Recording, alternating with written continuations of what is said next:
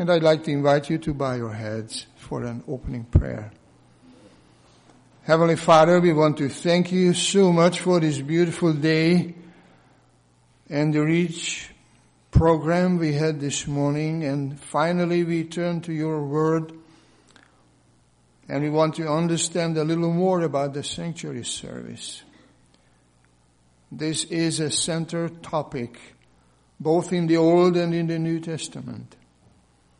And as we think about this ancient service that's been going on for hundreds and thousands of years,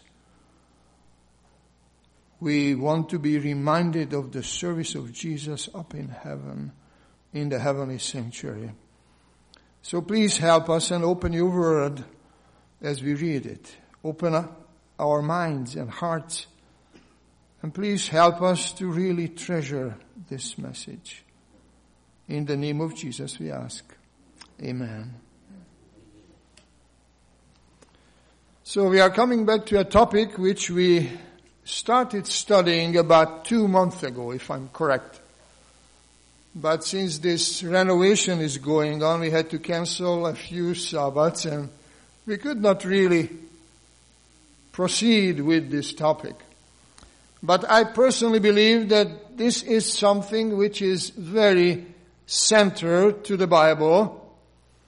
And this is one of the main things in the New Testament. I'd like to start by reading a Bible verse from Exodus 25 and verse 8. This is Exodus and chapter 25 and verse 8. That's where God gave a command to Moses to build the sanctuary or the sacred place. Exodus 25 verse 8 says, "And let them make me a sanctuary, that I may dwell among them." Or in the Hebrew Bible it would sound, "You will make me a sanctuary, so I will appear among you." That was God's purpose, to stay close to His people. But as we understand, if you turn a few pages in Exodus, because there is a description how to make the temple and what kind of furniture it should have. And then we move to chapter 32. You turn a few pages and go to chapter 32. And there is something strange thing is happening to Israel.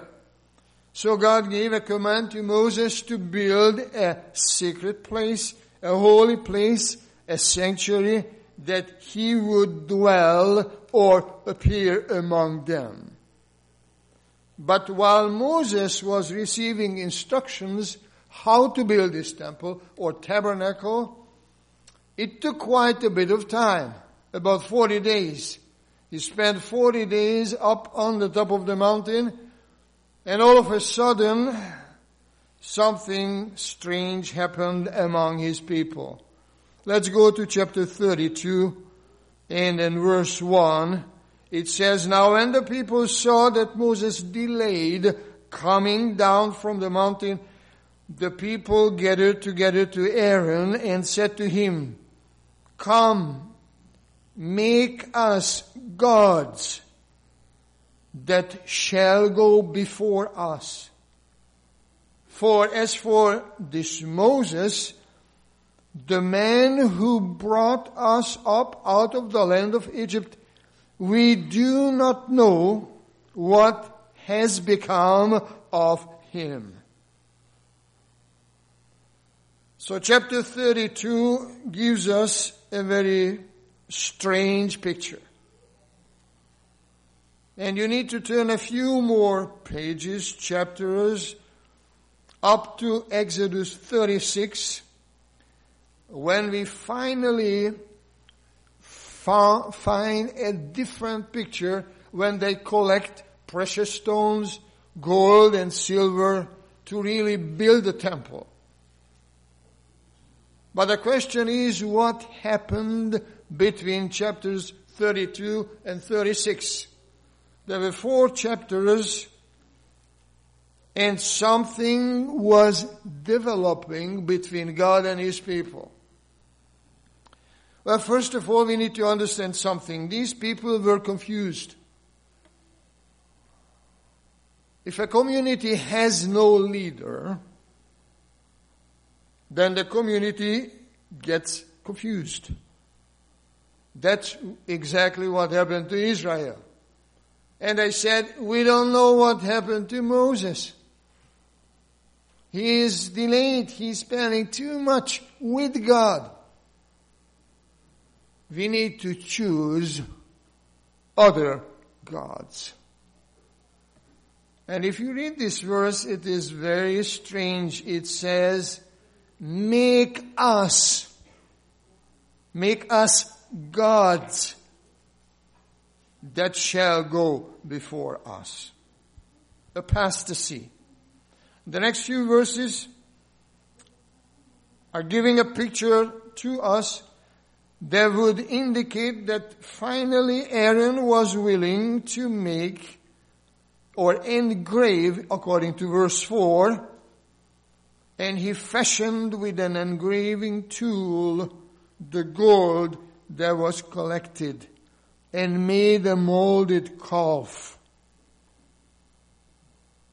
And at the end of verse 4 it says, they said, this is your God, O Israel, that brought you out of the land of Egypt.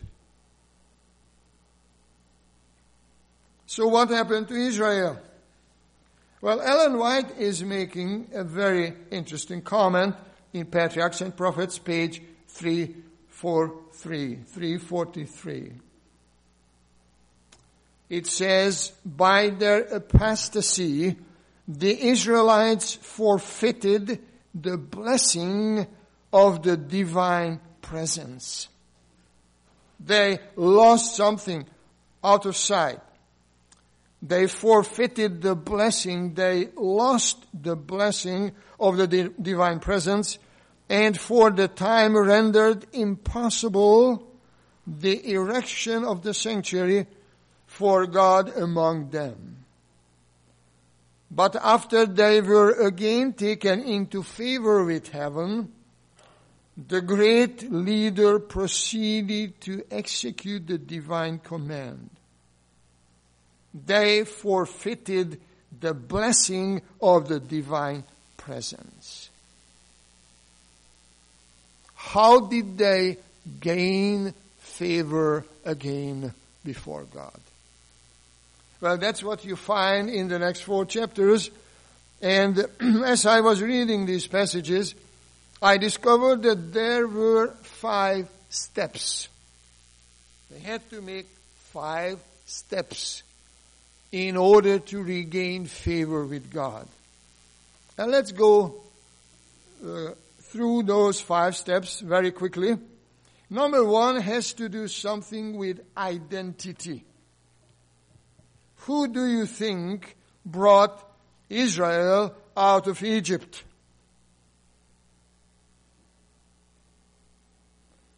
The people, according to chapter 32, verse 1, says, the man Moses who brought us up out of the land of Egypt.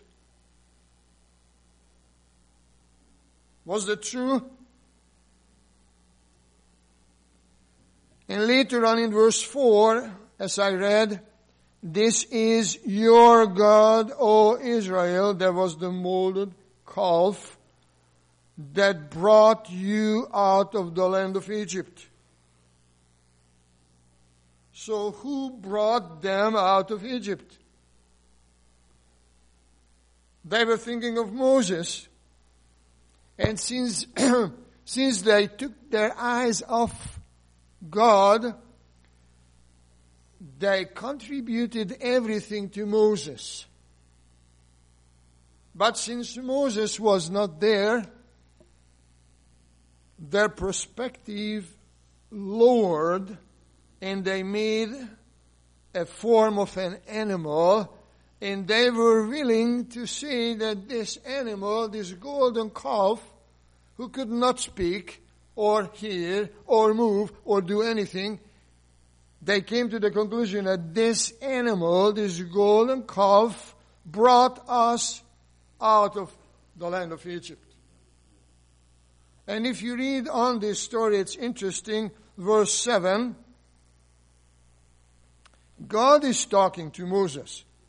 Moses is still on the top of the mountain, and God is talking to him in verse 7. And the Lord said to Moses, "Go, get down, for your people whom you brought out of the land of Egypt have corrupted themselves." What is God saying to Moses? He's saying the same thing as the people were saying about Moses. He's saying that, go down. Your people whom you brought out of the land of Egypt have corrupted themselves. Of course, the question is, who really was behind Exodus? Turn the page to verse 9. And the Lord said to Moses, "I have seen this people, and indeed it is a stiff-necked people.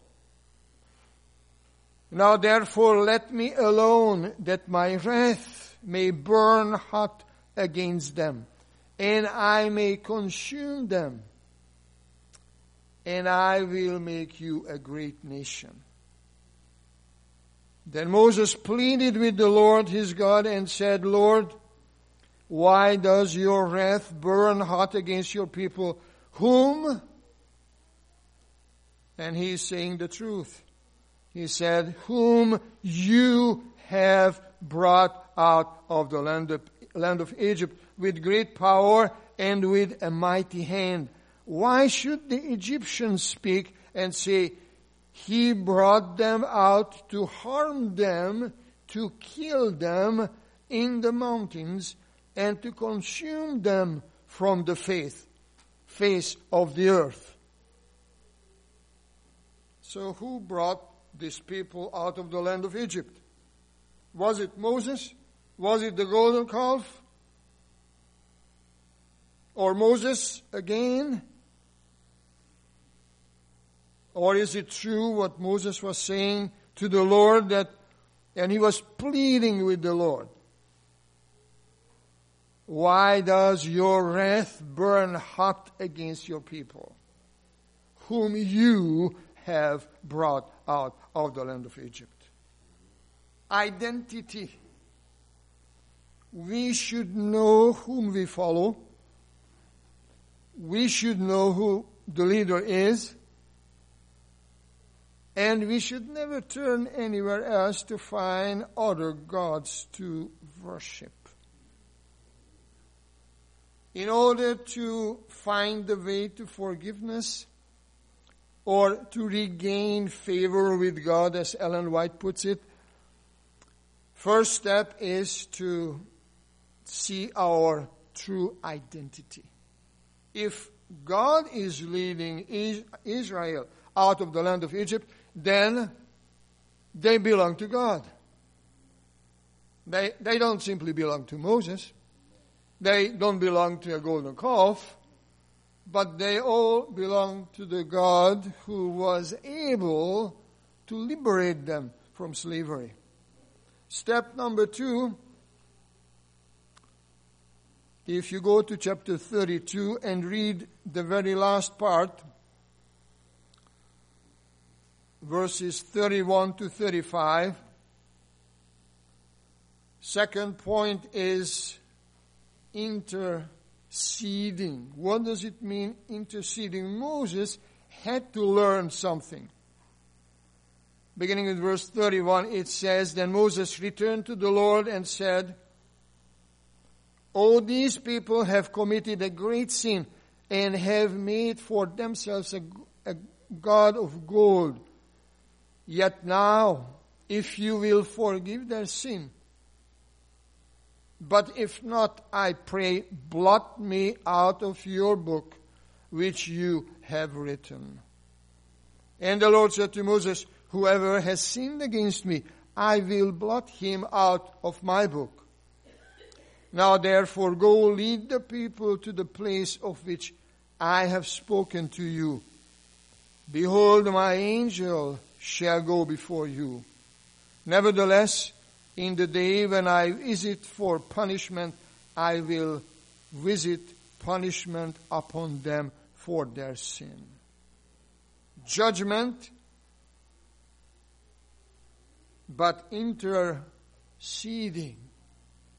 Moses had to learn, I believe, the greatest lesson of his life. And I admire Moses, because he was able to say that, forgive them, but if not, don't judge them, but blot me out of your book. Interceding.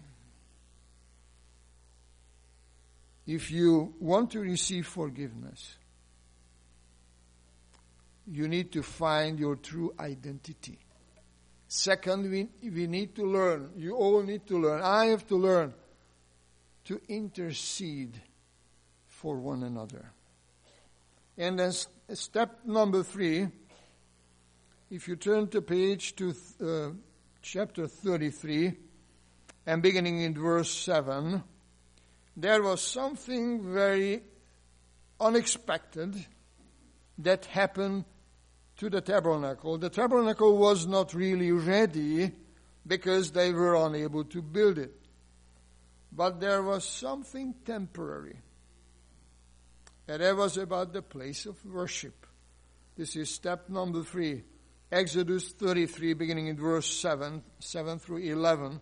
It says, Moses took his tent and pitched it outside the camp, far from the camp, and called it a tabernacle of meeting. And it came to pass that everyone who sought the Lord went out to the tabernacle of meeting, which was outside the camp. So it was whenever Moses went out to the tabernacle that all the people rose and each man stood at his tent door and watched Moses until he had gone into the tabernacle. And it came to pass when Moses entered the tabernacle that the pillar of cloud descended and stood at the door of the tabernacle. And the Lord talked with Moses. All the people saw the pillar of cloud standing at the tabernacle door, and all the people rose and worshipped, each man in his tent door. So the Lord spoke to Moses face to face, as a man speaks to his friend, and he would return to the camp. But his servant Joshua, the son of Nun, a young man, did not depart from the tabernacle. So what happened to Moses? What happened to his people? What happened to the tabernacle? There was no tabernacle yet. It only comes in chapter 36 when they collected some gold, silver, and precious stones. But this was something temporary, and it seems to me, based on my study Bible, that it was a tent, Moses' own tent, outside the camp. And it appears in the story prior to the completion of the tabernacle that indicates a temporary structure where Moses could consult the Lord until the other structure had been completed. What was this? Where is the tabernacle of meeting? There was a temporary place. But in order to really appreciate the presence of God, Moses had to teach his people to go outside to leave the camp and find a place where they could worship. So this was step number 3. And then something else happened. If you read verses 12, same chapter, Exodus 33, that was about the presence of God. As you remember, in the previous chapters, God promised Moses that he would send his angel to go before him. But Moses wanted a little more. And that was very interesting what he was asking for, beginning in verse 12. So this is Exodus 33 and verse 12. This is step number 4, is the presence of God. Beginning in verse 12. Then Moses said to the Lord, "See, you say to me, bring up these people, but you have not let me know whom you will send with me. Yet you have said, I know you by name, and you have also found grace in my sight. Now therefore I pray, if I have found grace in your sight, show me now your way, that I may know you, and that I may find grace in your sight. And consider that this nation is your people." And he said, "My presence will go with you, and I will give you rest." Why did God instruct Moses to build a tabernacle?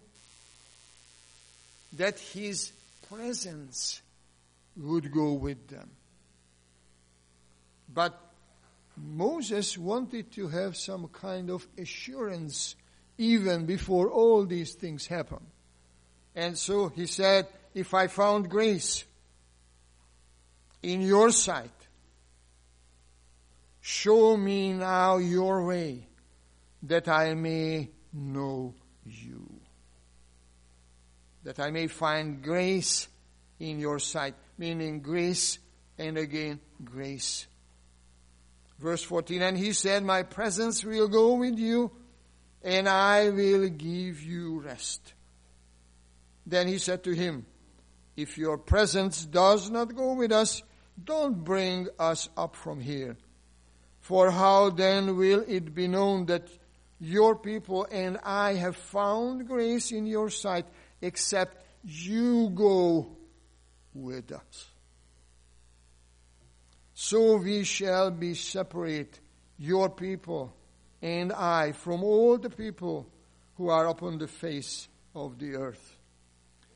So the Lord said to Moses, "I will also do this thing that you have spoken, for you have found grace." Please notice that how many times God is saying that grace, and Moses is saying the same thing. If I found grace, if I found grace, or you give us grace. So from all the people who are upon the face of the earth, so the Lord said to Moses, "I will also do this thing that you have spoken, for you have found grace in my sight, and I know you by name." Then he said, "Please show me your glory." Martha was saying this beautiful poem about the glory of God. That this is a special privilege when we see God and the glory of God. So Moses is asking one more thing. Not simply grace, but glory. Then he said, meaning God, "I will make all my goodness pass before you, and I will proclaim the name of the Lord before you. I will be gracious to whom I will be gracious, and I will have compassion on whom I will have compassion." But he said, "You cannot see my face, for no man shall see me and live." And the Lord said, "Here is a place by me, and you shall stand on the rock." So it shall be while my glory passes by, that I will put you in the cleft of the rock, and will cover you with my hand while I pass by.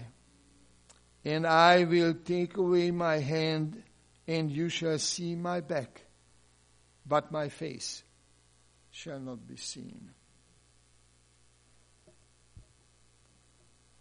What is this? Goodness and grace, or grace and mercy. What is grace and what is mercy? I have a small coin in my hand, which Martha and I received, I think it was about 5 or 6 years ago, when an old brother passed away, Rudy Token. If you remember him, Rudy Token. And one of his family members gave us 1 coin each. 1 for Martha, 1 for me. And there is an inscription on this coin which is very interesting. It says, grace is when God gives you what you do not deserve. On the other side it says, mercy is when God spares you what you do deserve. It's beautiful. Grace is when God gives you what you do not deserve. That's grace. Mercy is when God spares you what you do deserve. So God is sharing with Moses that I'm gracious, I'm merciful, but you cannot see all my glory. You still need to grow. And then finally, step number 5, Exodus 34 and verses 5 to 10. It says, now the Lord descended in the cloud and stood with him there and proclaimed the name of the Lord. And the Lord passed before him and proclaimed, the Lord God, merciful and gracious, long-suffering and abounding in goodness and truth, keeping mercy for thousands, forgiving iniquity and transgression and sin, by no means clearing the guilty, visiting the iniquity of the fathers upon the children and the children's children to the 3rd and the 4th generation. So Moses made haste and bowed his head toward the earth and worshipped. Then he said, if now I have found grace in your sight, O Lord, let my Lord, I pray, go among us, even though we are stiff-necked people, and pardon our iniquity and our sin, and take us as your inheritance. So if you look at these steps towards reconciliation or forgiveness, true identity, then intercession, then the place of worship, then the presence of God, and finally the name of God. What would his name include? Mercy, grace, long-suffering, goodness, truth, forgiveness, and finally judgment. Because he said that we know that this is a stiff-necked people, but pardon our iniquity. Moses is asking. Well, this was in the Old Testament, but what about the New Testament?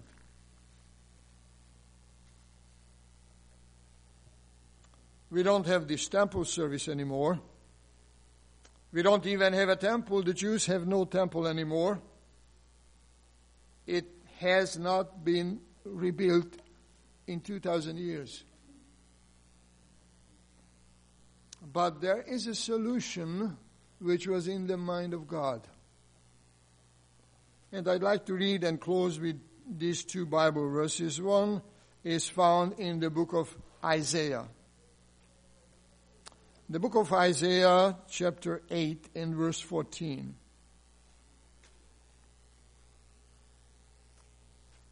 Which was a promise given to a prophet, one of the greatest prophets, Isaiah.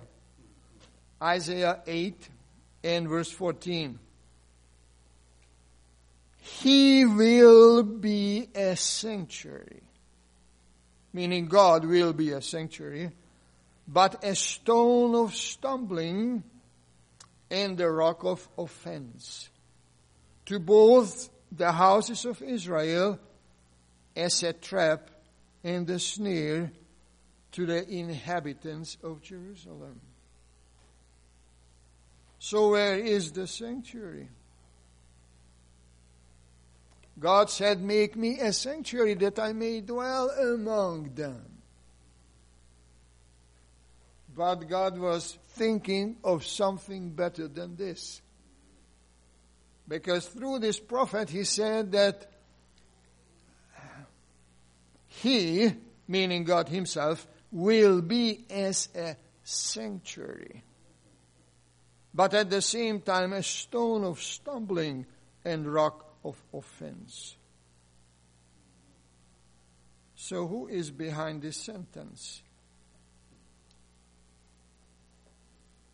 The stone of stumbling or stumbling stone and the rock of offense.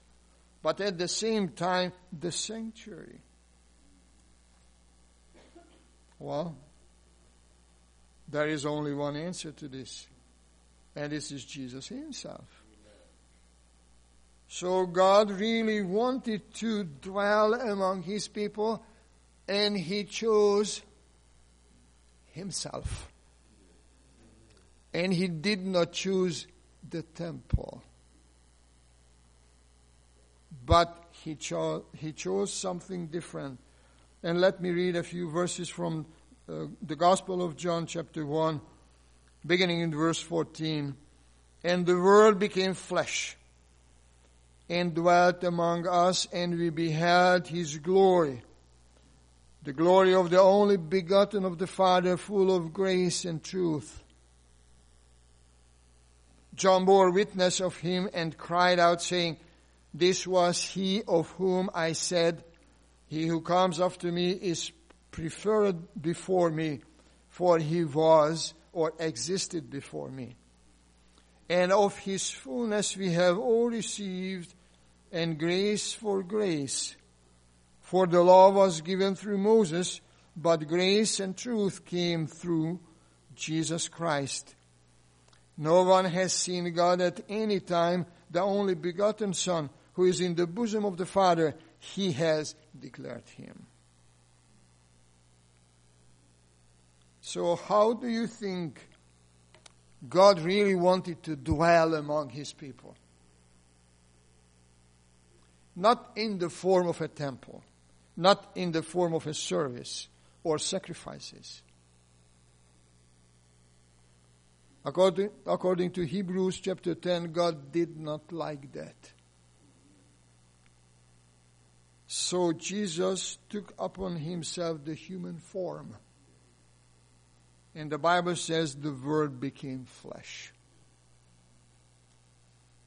And he dwelt among us, says John. And I think this is the most beautiful part of the whole sanctuary service, that Jesus, in his body, brought the temple to this world. And God really dwelt among us in the person of Jesus. Whenever we read the Bible, either the Old or the New Testament, we need to remember this. that this was the greatest gift God could give us. That one person of the Trinity would become flesh, would dwell among us, and he would show truth, but grace. And I think this is the most beautiful part of the New Testament. And I just want to wish all the blessing of God as we study the sanctuary service. Amen.